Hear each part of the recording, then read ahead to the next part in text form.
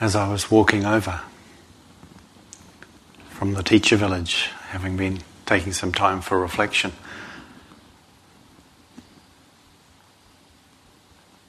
at one point in just a few minutes, 5-minute walk, I just stopped at the sound of something right beside me. And there was a deer, no further away than this front row. And we both just stopped. Well, I stopped. And it looked at me. It didn't run away. And I just kind of breathed out, relaxed, tried to just soften my gaze, and just felt the touch of its presence. And there was part of me thinking, I don't need to give a talk, I can stay here. It'll be all right. It was so lovely. And then it started eating just where it was, and then I thought, oh, okay, maybe I'll give a talk.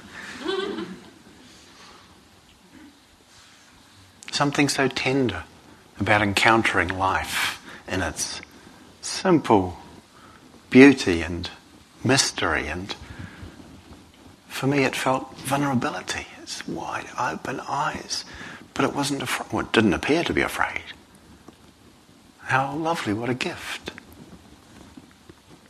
That sensitivity, that openness, that vulnerability that we cultivate and practice. It's such a precious offering in this world, and I know I'm not the only one to have experienced creatures here and at other retreat centres who have kind of got a sense of the human beings as not so threatening as in other contexts. Something about what we do here, it seems to me, means we feel somewhat different in those encounters. And with regard to our sensitivities and our vulnerabilities as human beings,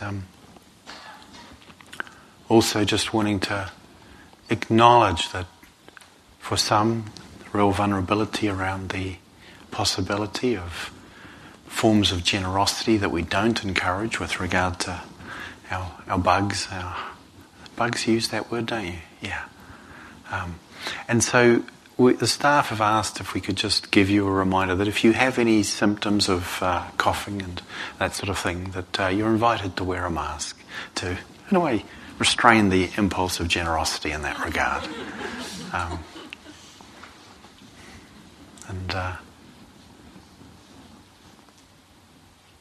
In a way, that's a useful segue into the topic that I wish to reflect on this evening.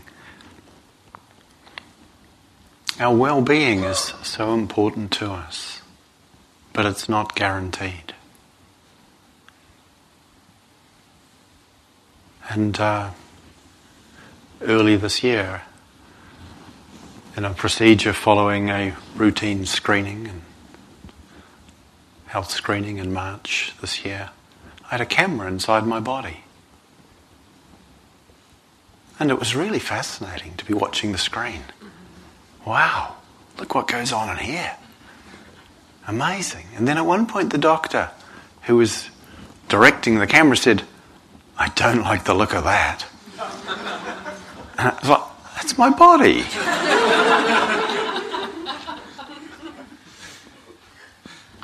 So there was something kind of light about it, but also not. And she called, when we were finished, Catherine in, who was outside, and sat us down and told us, well, we don't know until we've tested the tissue samples that we've taken, but I know, because I know what I'm looking at. That's cancer.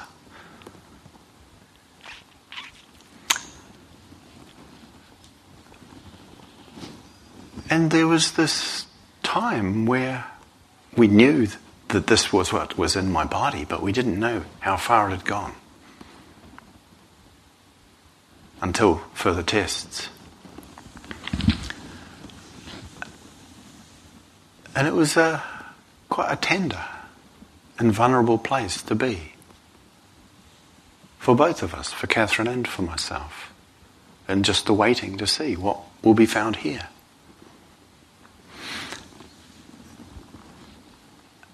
And I found myself so grateful to have spent a considerable amount of time coming back to one of the primary teachings and offerings that the Buddha invited us to engage with over the years of my life, to contemplate mortality. And it's this I'd like to speak about this evening. To contemplate that reality which is part of what it means to be, and a profound part of what it means to be a human being. The reflecting upon this, upon our mortality, contemplating death, the Buddha spoke of as marana sati. This is a primary Dharma theme, and for the Buddha himself, the encounter with someone who had died was one of the heavenly messengers. There was someone who was ill, someone who was aging, someone who was dead, were the first three heavenly messengers he encountered. And then someone who was a renunciate, spiritual practitioner. And the encounter with these, where he asked of his companion, this dead person, will this happen to me? And he was told, yes, you too are subject to this, to aging, to illness, to death. This was what led him to step out of his comfortable life of relative privilege and much good fortune, and to make a commitment to spiritual exploration, out of which was born the remarkable and transformative teachings that I and you and we are beneficiaries of.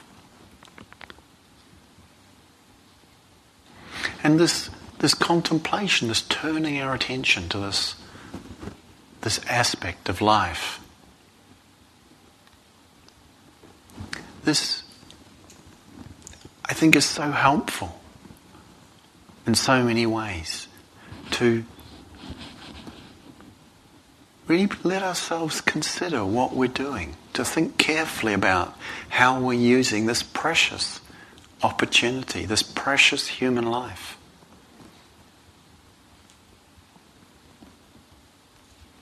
Such that any reminders of this are really gifts to us, even though they may not always be comfortable. Our society, our world, tends to try and sort of somehow tidy up or sanitize the reality. There's not a lot of encouragement to really sit with and contemplate this.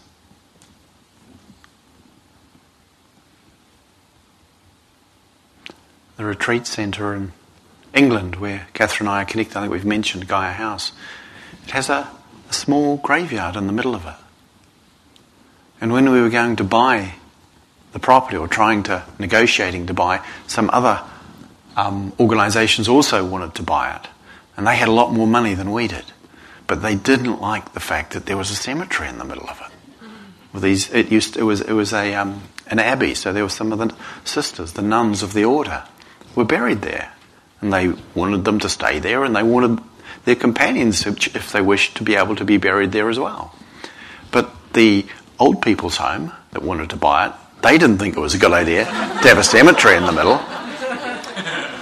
And the family holiday camp that wanted to buy it, they didn't think it was a good idea to have a cemetery in the middle.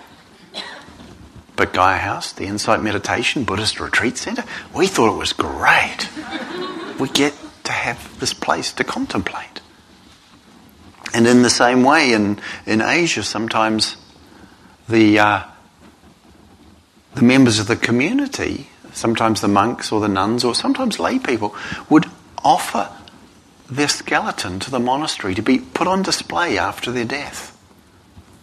Just as a reminder that yes, this comes to us. This soft human body is vulnerable.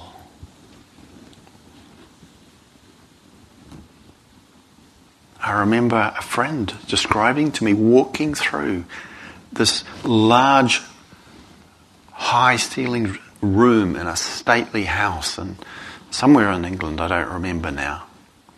And having walked through this large room, which took some time, and was admiring the grandness of it all. And then just as they came through the doorway, the ceiling came down. Boof. And it was like just so close. Just by good fortune, they were no longer there. And one feels in moments like that the tenuousness, the closeness of that possibility. The soft human body that we all have,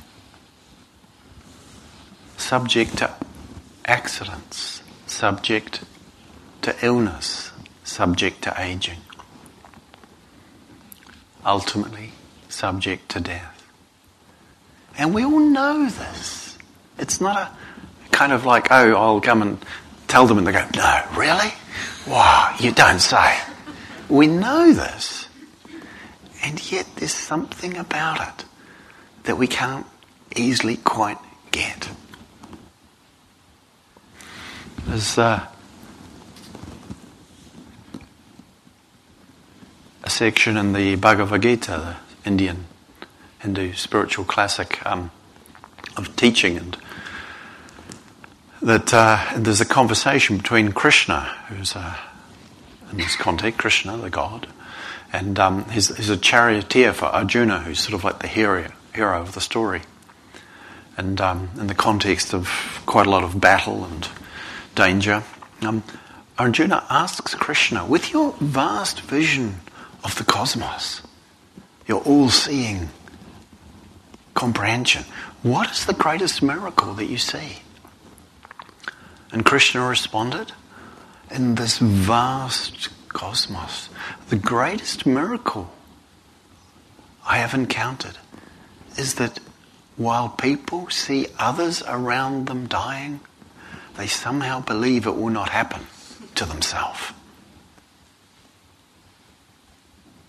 And there's something about that while we know about this, at some level from the point of view of the sense of self, it can't conceive the world without itself in the middle of it. It's the very nature of it. It arises with that. And it has no basis for comprehending that the world could be without it. Even if we know that at least some version of the world was here before we were. And it's pretty clear the world will persist when we're no longer here. But there's something about that that's why we're invited to really consider, to think about this, to contemplate this. And, in the time of the Buddha, he encouraged his followers to go and sit in the open charnel grounds where bodies were left to rot, to decay, and to look at them and say, this is what will happen to my body. And, it seems a bit kind of gross in one sense to us in our modern sensibility and our sort of tidying away of things. And yet there's something powerful about that. This phrase, I too am subject to this.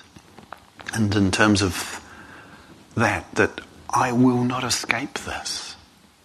Because we know we're subject to it, but something in us, it was actually, Catherine was sharing that I'd had the very blessed opportunity to visit Joseph yesterday. And it was truly lovely. And there was a really tender part of our conversation when we were talking about both my situation with cancer. And, I'd said to him, the surgery was successful. The surgeon was really pleased. It's all going pretty well. And the oncologist says, 38% chance it could come back. Which is good. And not so good. And it's like just sitting with that together, holding that together. And he says, I'm just about to enter my 80s. And lots of people die in their 80s. And it's like, yeah, gosh. So we kind of sat together for a little while with our shared sense of our own locations in relationship to this, that we kind of chuckled a little bit with that sense of how we both realised we liked the bit in the contemplation that says not just I am subject to aging, to illness, to death, but the one that follows it that says I shall not escape this. Because that little bit that thinks somehow I'll escape it is so strong. And just kind of let ourselves be close to that and notice how that is for us. And there may be, of course, amongst us, amongst you, amongst we, friends who have vulnerabilities, health conditions, or simple location in terms of age that brings us closer to this.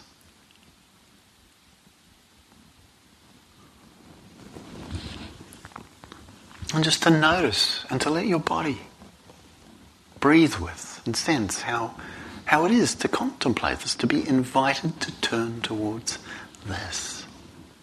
That is both, in a sense, ordinary, but at the same time extraordinary. In the same way that the fact that we're here is ordinary and extraordinary.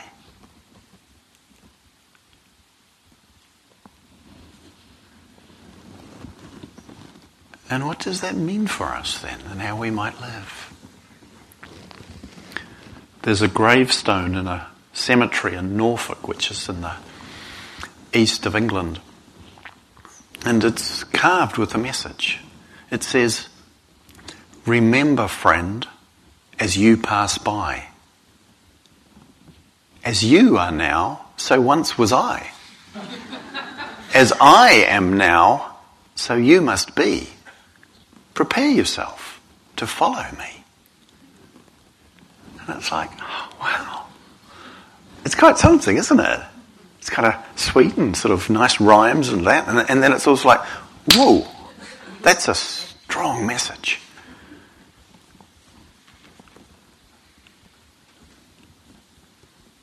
And it asks us to look at our life, to not take it for granted, to not live as if this will somehow continue forever. And the Buddha invited us to reflect on this on a daily basis, he said.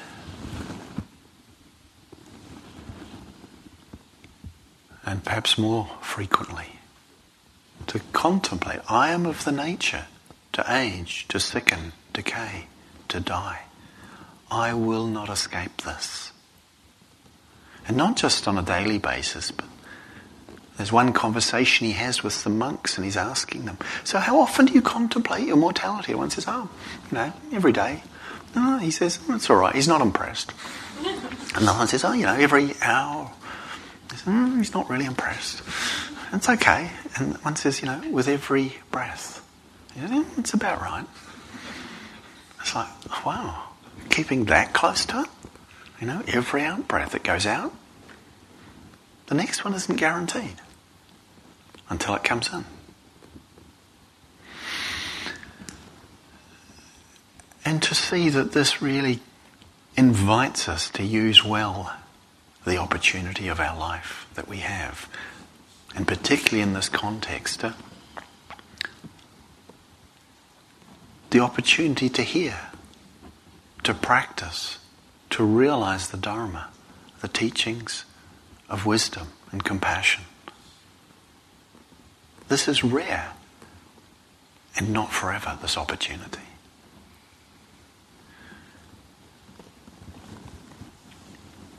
And this supports a quality of samvega, spiritual urgency, the sense of this is what I want to be engaged in.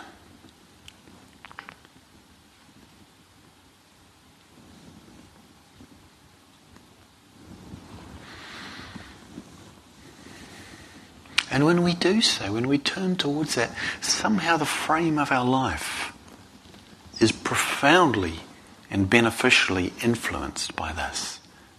Ironically, because it seems at first as if it would make for a perhaps less uplifted life to contemplate the fact that we will die and that others around us too.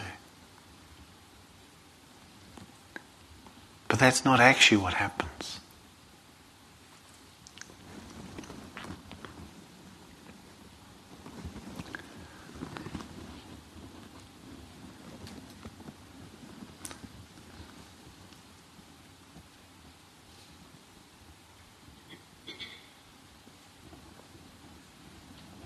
There's a beautiful quote from the teachings of Don Juan by Carlos Castaneda. His teacher, Don Juan, speaking to him, he says, "The fact of your death is never pressed far enough. It is the only wise advisor that you have. And whenever you feel that everything is going wrong and that you're about to be annihilated, turn to your death and ask if that is so. Your death will tell you that you're wrong, that nothing really matters outside its touch. Your death will tell you, I haven't touched you yet." To ask death's advice is to drop the cursed pettiness that belongs to men and women who live their lives as if death will never touch them. And in those words, that sense, the fact of your death, it's sort of like it's one of the only certainties we have, is this. To live with the awareness of this is to end the pettiness that plagues human beings who live their life as if death will never touch them. So many things that are irritating, so many preferences that we have. In the light of the fact that we're not here forever, sometimes they just don't seem to have the weight that they otherwise might.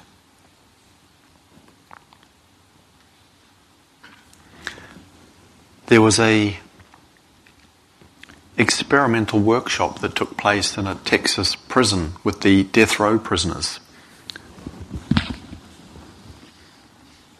And in prisons, and certainly on death row, there's probably a lot of really tough characters. Tragically, some of them may be there who actually shouldn't be there.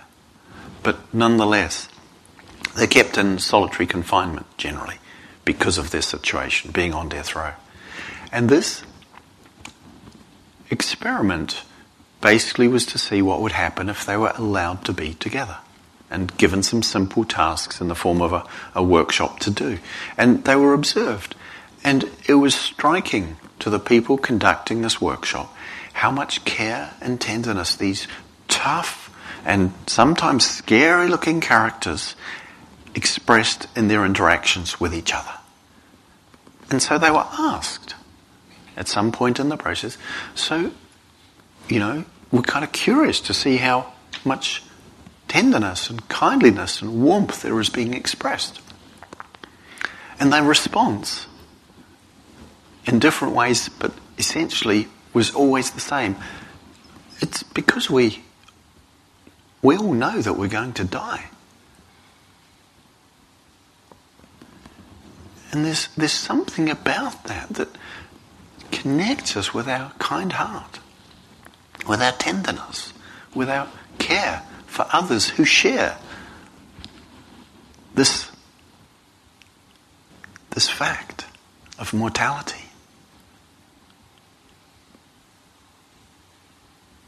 The Buddha himself once observed when some of his followers were engaged in arguments, and it seems they got quite nasty.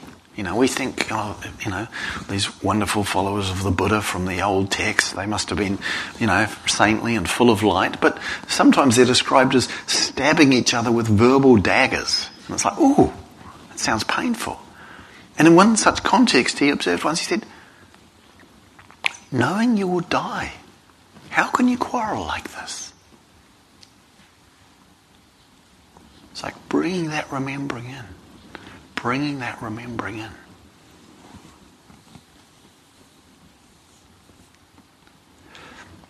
And the Buddha likewise, in his entering into his spiritual journey,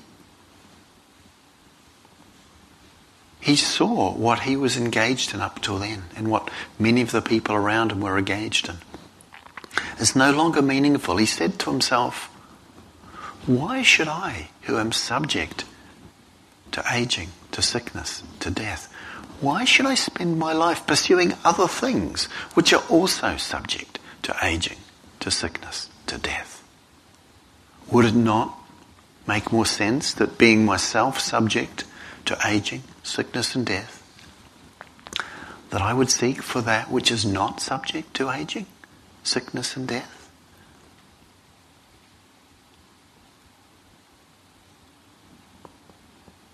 And this was the impetus that took him out in his search. And his realization, his discovery, was the fruition of that.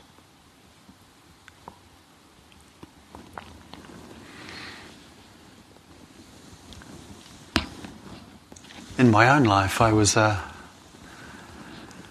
a young man, having grown up in New Zealand, I was working in a law firm. Really miserable, but also really too afraid to quit because I didn't have anything else beyond that professional qualification. I didn't have any resource or support behind me or any family that was functioning as such. And I was quite stuck. And then a dear friend of mine from where I grew up, we used to call him Radar because his ears stuck out at the sides. Very kindly, sweet human being. He had a surgical misadventure which involved him, in a way, slowly dying over 6 months, to the point where, in the end, he decided to ask the doctors to take out the tubes and the pipes and switch off the machines because there was almost no quality left. He was addicted to the painkillers. He had no... I won't go into the detail, but he decided to die. And I was living at the other end of New Zealand, which isn't that far away by American distance standards, but it was on another island. And he didn't tell me. I imagine he just didn't want to trouble me. But I also didn't reach out to him over that time. I didn't realize what was happening. And when I heard that he'd died, I was shocked. I was deeply distressed. His family had been the place where I'd gone when my family had sort of fallen apart when I was in my sort of early teens. And it really shocked me, but it also was like this incredible gift because it said to me of my life, do it now, whatever it is that's important to you. And I quit the job and I went travelling and I ended up in Asia. Didn't know what I was doing or what I was looking for, but it found me, or I found it, and it was this, and here I am. And I'm not sure it would have happened if Radha hadn't died. I don't know if I'd have had the courage. And so he's like this benefactor for me and this heavenly messenger for my life.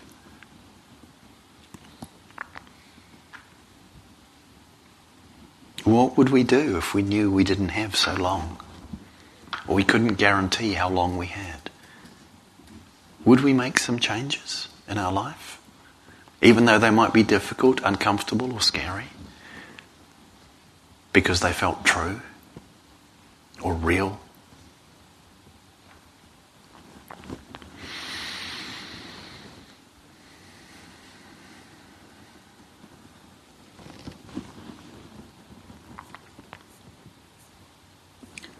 Mary Oliver writes, when death comes, like the hungry bear in autumn, when death comes and takes all the bright coins from his purse to buy me and snaps his purse shut, when death comes like the measles pox, when death comes like an iceberg between the shoulder blades, I want to step through the door full of curiosity, wondering, what is it going to be like, that cottage of darkness? And therefore I look upon everything as a brotherhood and a sisterhood. And I look upon time as no more than an idea.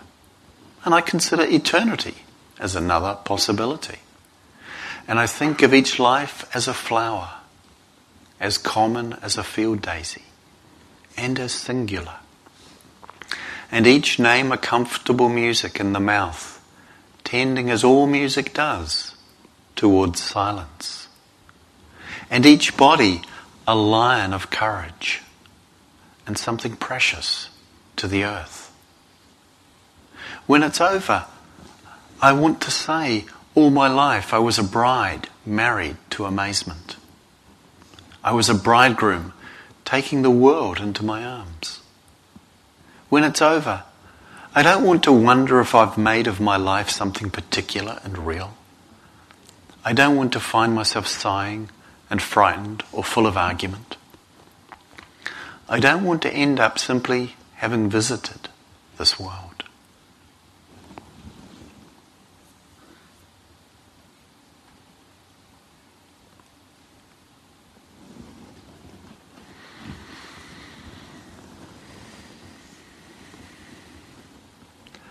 So what does it mean to live in this light, in the light of this reflection and contemplation? To live for the life that we have right now, for the present, for this moment, because this is all that is guaranteed to us. To not live for an uncertain future that may never come, but to take care, really take care of whatever we can care for in the actions of our lives. To align ourselves with precepts, the refraining from causing harm, is such a relief for the heart. Not that we will be perfect at it, but to know we've done as well we can, as we could, to not cause harm to others or ourselves. Such an important support for the heart. To consider what would be the way you would wish to leave the relationships that you have that are important in your life, if they should have to be left now. Who would you need and wish to say? To let them know that you love them. To offer them forgiveness or ask for theirs. To say goodbye to, just because you don't know.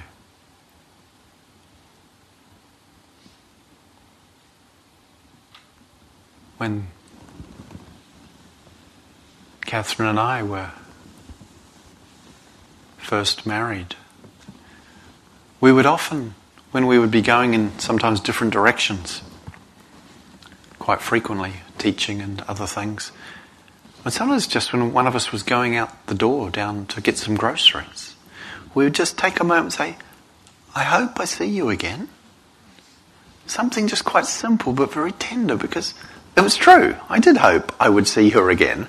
And just letting in the possibility that it's not for sure that I will. Something really powerful and beautiful in that. And that sense of, well, there will be a time where that will be so. And that, if that's the last thing, that somehow one has honoured one's sense of the care and the connection. And for quite a number of years I've gone to visit my grandmother, sometimes in India where she's been, and sometimes in Sweden where she is mostly now. Well, she's pretty much in Sweden now. She's although she's from India. She married a Swede 70-something years ago. And she's 107 years old and still alive. And for years I've been thinking every time, this is probably going to be it. I've stopped thinking that in a certain way. It's kind of, there's only so many times you can go, oh.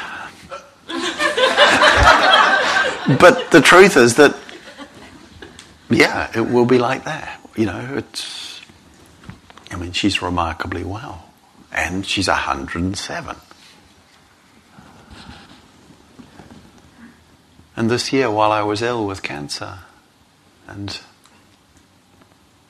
quite unwell after the surgery, I was having chemotherapy, my father was diagnosed with a fast-moving blood cancer, and he lives in New Zealand, and I live in England. And he died. And I couldn't go there. I wasn't well enough. I sent him an audio message. That was all I could do. But I was so glad the last time I was in New Zealand, I just took some time and spent with him and did what I could to say, because I knew he could die before I came back to New Zealand. Or that even if I was well enough to travel, it could happen before I could get there, because it's a long way. And it's interesting to see the sort of completeness that can happen in situations like that. It's not that it's easy or that it isn't still with its rawness or its sorrow, but just the sense of having done what one can in such circumstances as these, that we have these profound connections with each other, with human beings, friends, family, and at some point they will come to an end.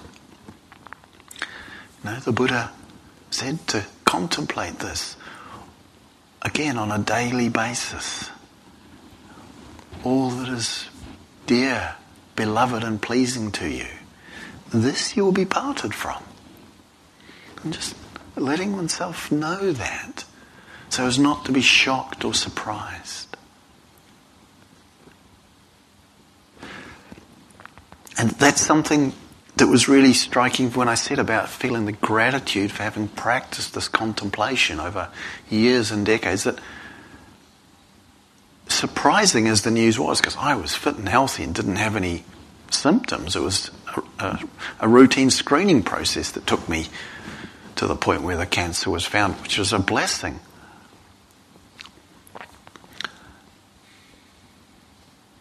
But it wasn't a shock.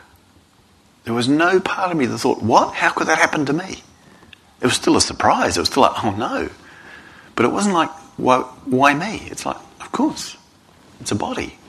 This can happen.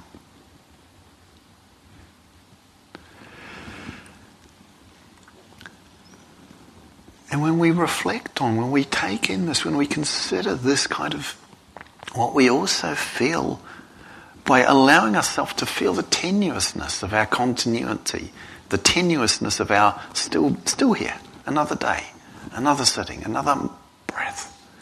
We also feel its preciousness and its mysteriousness that we so easily take for granted. It's like, it's like, what is it that allows this to continue? Rather than thinking about why should it not, or why should it, or would it come to us, what is it that allows this to be this?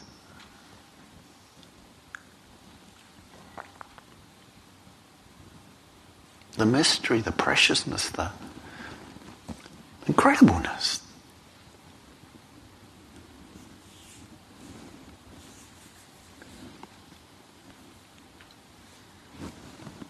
Together with having a grandmother who's almost twice my age and still full of vitality when she's not sleeping, which is quite a bit of the time, but when she's awake she's really there. Still does her yoga, still takes herself off to the bathroom. Amazing. It's my grandmother, and 2 years ago my little sister died. And it was like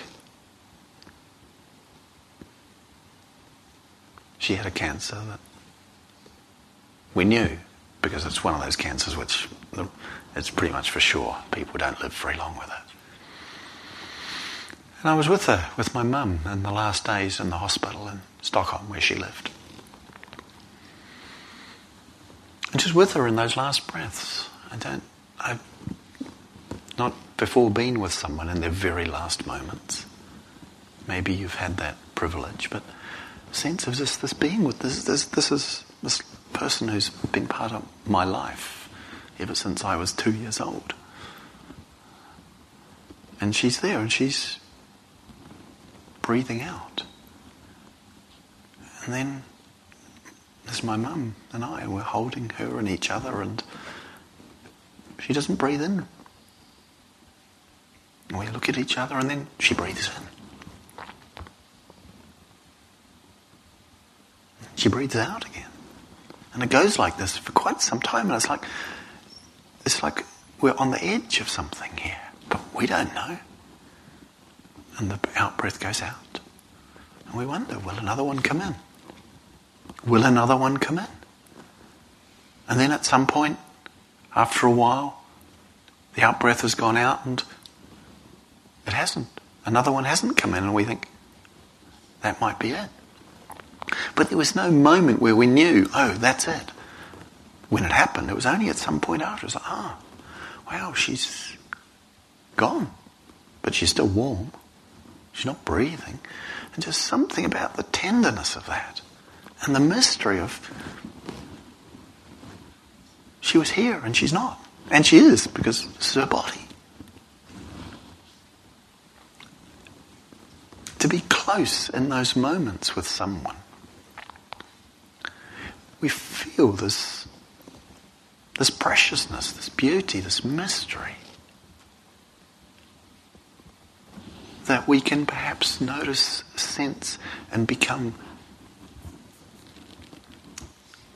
vulnerable to being touched by, not just in such places of the ending of someone's life, but actually just in the presence of life.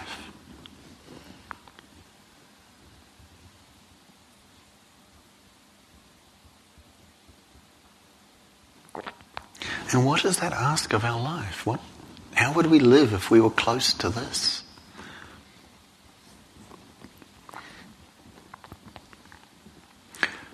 Stephen Levine, in his book, A Year to Live, which is in a way, a manual for, actually there's also a course now that one can do that works, but the book was a manual for choosing to live for a year as if you would die at the end of it, and making all your choices as if you knew your life ended there, just as a practice.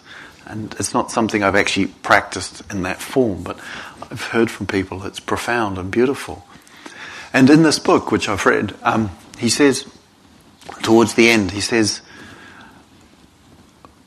in the end, his understanding was love was the only rational act of a lifetime.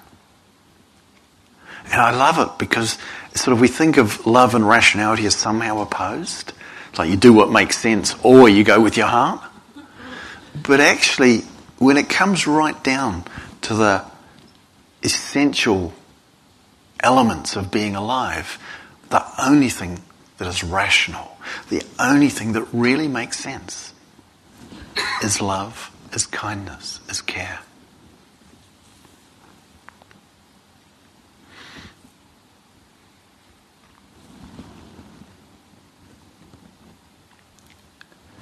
And together with kindness, with love, what makes sense in this light equally is to practice wakefulness. The Buddha said of this, wakefulness is the path to the deathless. The heedless live as if already dead.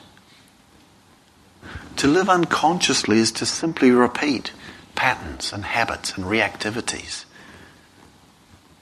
To lose the freshness of the possibility of an aliveness born from immediacy, rather than entangled in history.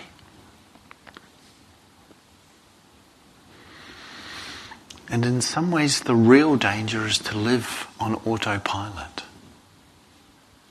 To be unconscious and habitual is not to be fully alive. So this isn't a judgment of the times and the ways which we, and certainly I am too, of course, at times habitual and unconscious. But seeing that that isn't an expression of the full possibility of being alive.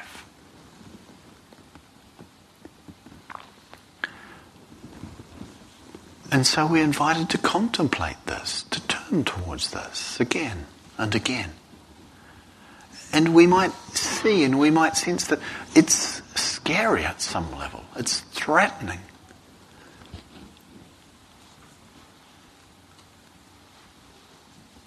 Although, of course, sometimes, we might approach it from the same point of view as... now I've just forgotten who said this thing I was going to tell you.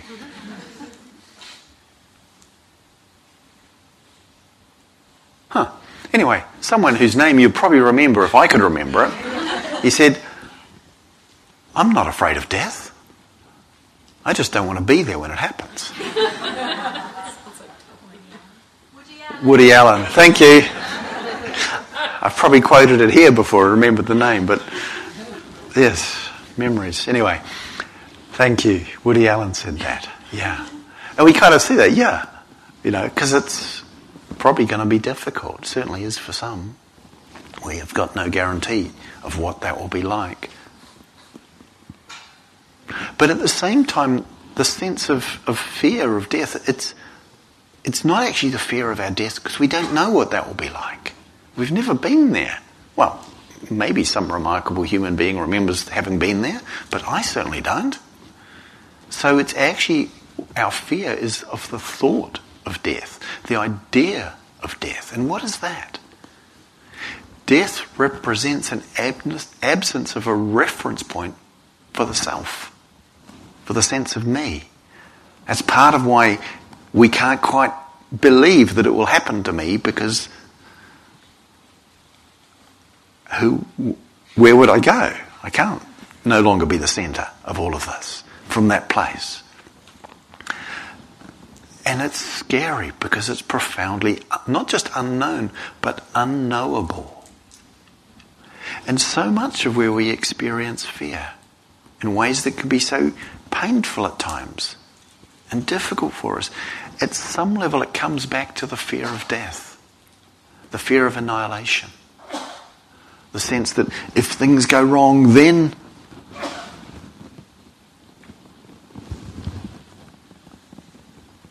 ultimately our demise is the end point of it.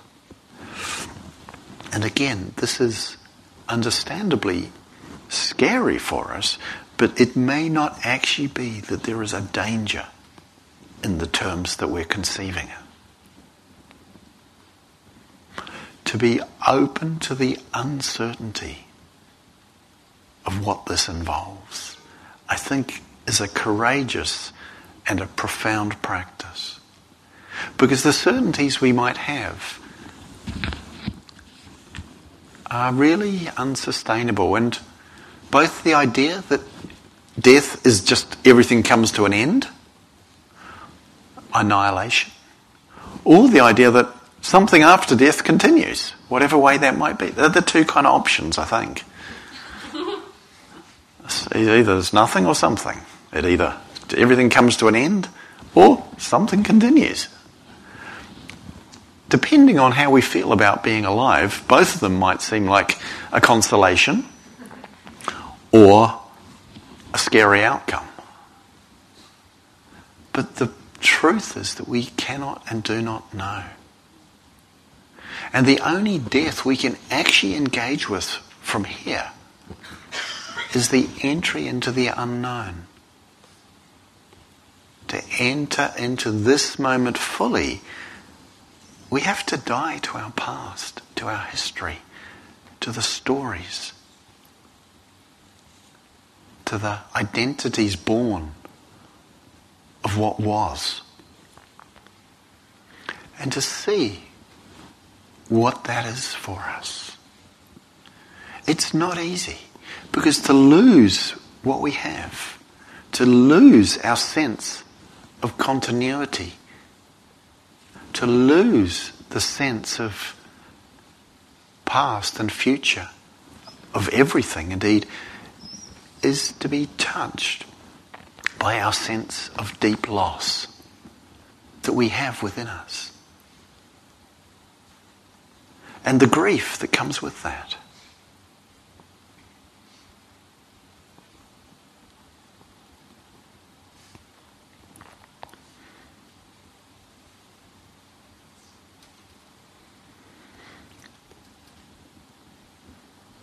Just a few years ago, I read a story of a young man, a boy perhaps we'd say, early teenage, who playing with his friends got his foot stuck under a railway track. And they couldn't free him. And he called his father on his phone. He said, "Dad, I'm stuck on the railway track. Help. There's a train coming." And his dad says, "I'm coming." The train is coming. Dad is coming. The boy is stuck on the track. The train gets there first. And I just try and feel for myself, what is that to be? I don't imagine they hung the call up. But for the boy, everything in what it is to have a father is your dad has to save you here. And for the father, everything in being a father is you've got to save your boy. And it doesn't happen. He dies. And there are so many stories like this in the world. Of course, we know the stories of loss and of grief, and something about, for me, that touches me where it's like they both knew what was happening here. For perhaps just a few moments, they would have both realized this is going to happen. And yet they were still in contact. And what is it for us to stay close to this? To not turn away because it's scary or it's threatening. Our mortality evokes grief, or the loss of whatever that is precious to us that we've already lost in our lives. Whatever we have loved or cherished that we've been parted from already in our lives. Whatever that may be, persons, situations, capacities and functionalities of our own that may no longer be with us. And in turning towards it, we maybe start to also sense the deeper loss. Perhaps the deepest loss of our connection with the depths and the mystery of life. So far as we have found ourselves drawn away from this, turned into externally oriented perspectives, materially driven preoccupations, to lose connection, to lose the resonance with the sacred, the Dharma at the heart of our life, which in some ways we can understand as having taken birth in unconsciousness, in unawareness, avidya, which we've spoken of as the root cause of suffering.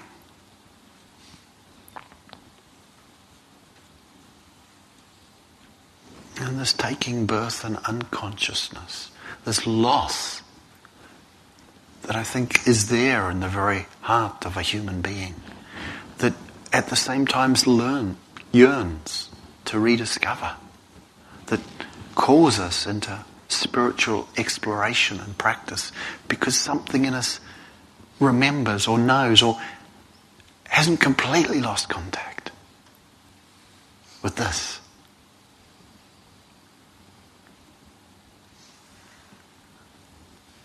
And this contemplation of our mortality, it's the invitation to let go. It's the call to let go.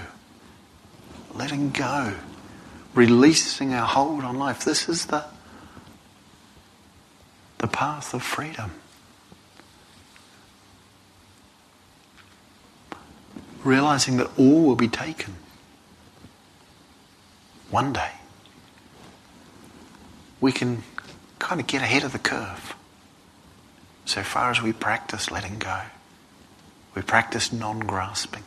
We practice generosity. It becomes natural and spontaneous in the light of contemplating our mortality and the mortality of everything around us. And as we become more able to let go, as this capacity for releasing deepens in us, in the letting go and the profound letting go of everything, when we no longer hold to anything. This is the realm of discovery. This is the realm of the deathless. And we can be touched by it. We can know this. We can awaken to this.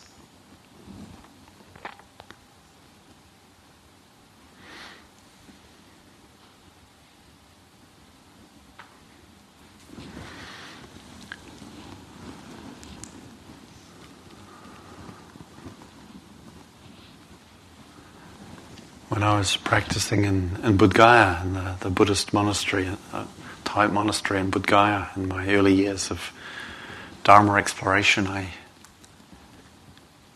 was one year particularly enjoying the puppies in the monastery. And the monasteries are kind of like refuges for old people who don't have a retirement plan, and for stray animals and chickens and dogs, and as well as monks and nuns and meditators. And I was just really enjoying these puppies. And I'd been there the year before and I'd enjoyed them there too. And at some point as they'd be running around and, you'd be walking and they'd come and run and bump into your foot to see if you're on balance, or if you put your plate with your lunch down for a moment, they'd come and help you with it in case you'd taken too much. They were just so lovely. I just delighted in them. And then at some point, it struck me, I realised that watching these puppies, I'd assumed they were the same puppies I'd been with last year. And it's like, well, of course, how foolish. But it was like it shocked me because of the power of that assumption. And seeing it clearly, it was like, those puppies are all gone. They've grown up or they've died. They're certainly not these puppies. But something hasn't changed. And this kind of perspective, this understanding, puppies come and go. But puppy nature is undying, unchanging.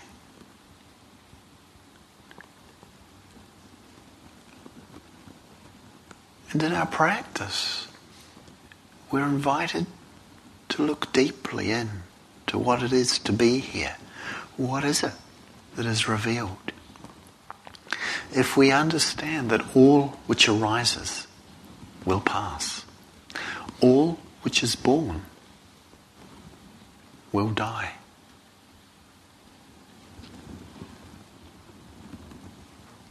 But what is not born does not die. And this we can become interested to understand. What is it that is revealed in this life that is here, that somehow makes sense of that part of us that doesn't quite believe in death? Because something in what we sense perhaps intuits what the Buddha's teachings point to.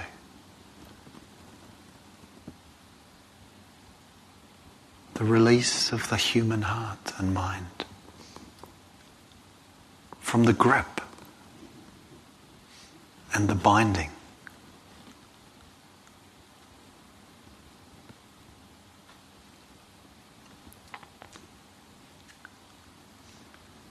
And all things that come and go are somehow held within the truth and the Dharma, from which and through which they arise. And the Buddha nature, we could say, all things share.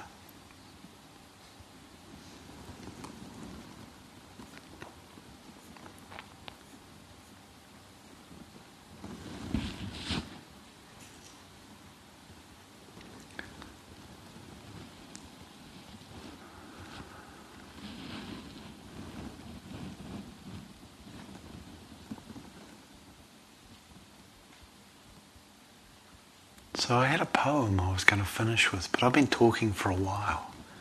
How are you doing? Anyone up for another 2 minutes?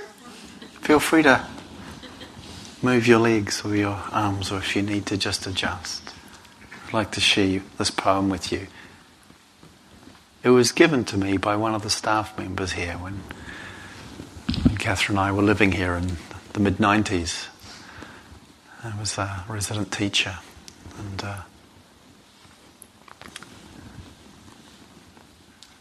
it's written, or the author is Red Hawk, a Native American elder, who writes, "The time comes when it is easier to die.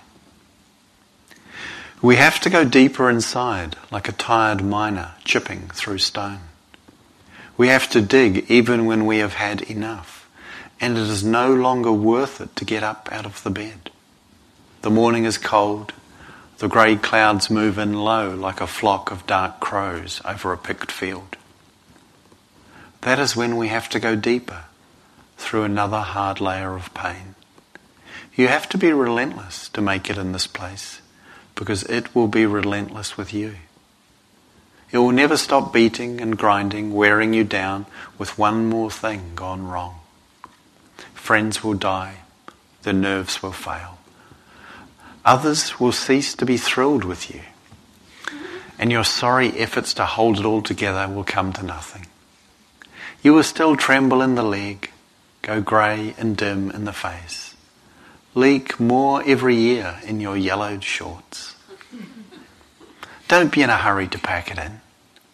The time will come when it is easier to die than to dig. The trick is to find the gold before death finds you, and then to sit there in the heart where you cannot be taken, while death storms and rages all around you, stealing everything in sight, but only left holding a bag full of bones.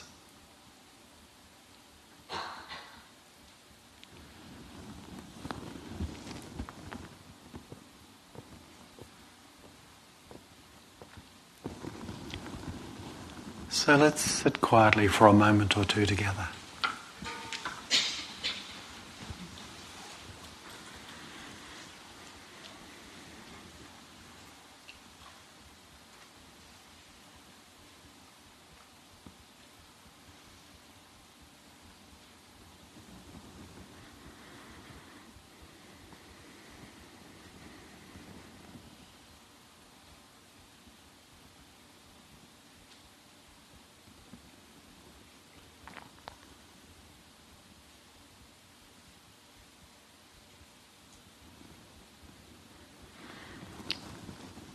So may we all, in our practice,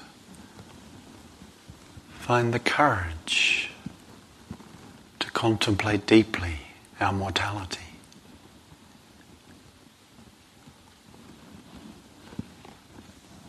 May we live in the light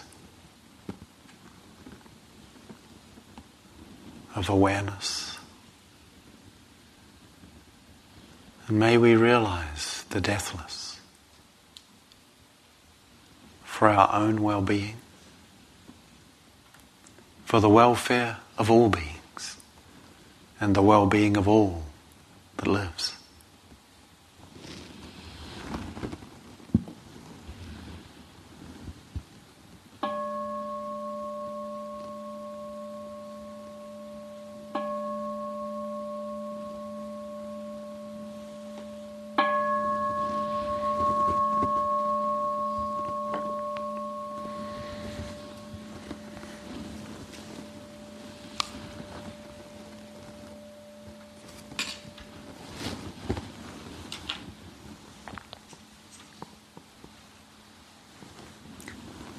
Thank you for your practice, for your presence, for being here. It's time for some brief walking, or longer if you wish, and supper is in about 7 minutes.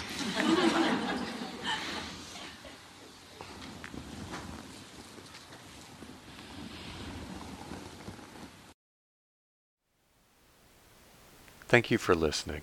To learn how you can support the teachers and Dharma Seed, please visit dharmaseed.org/donate.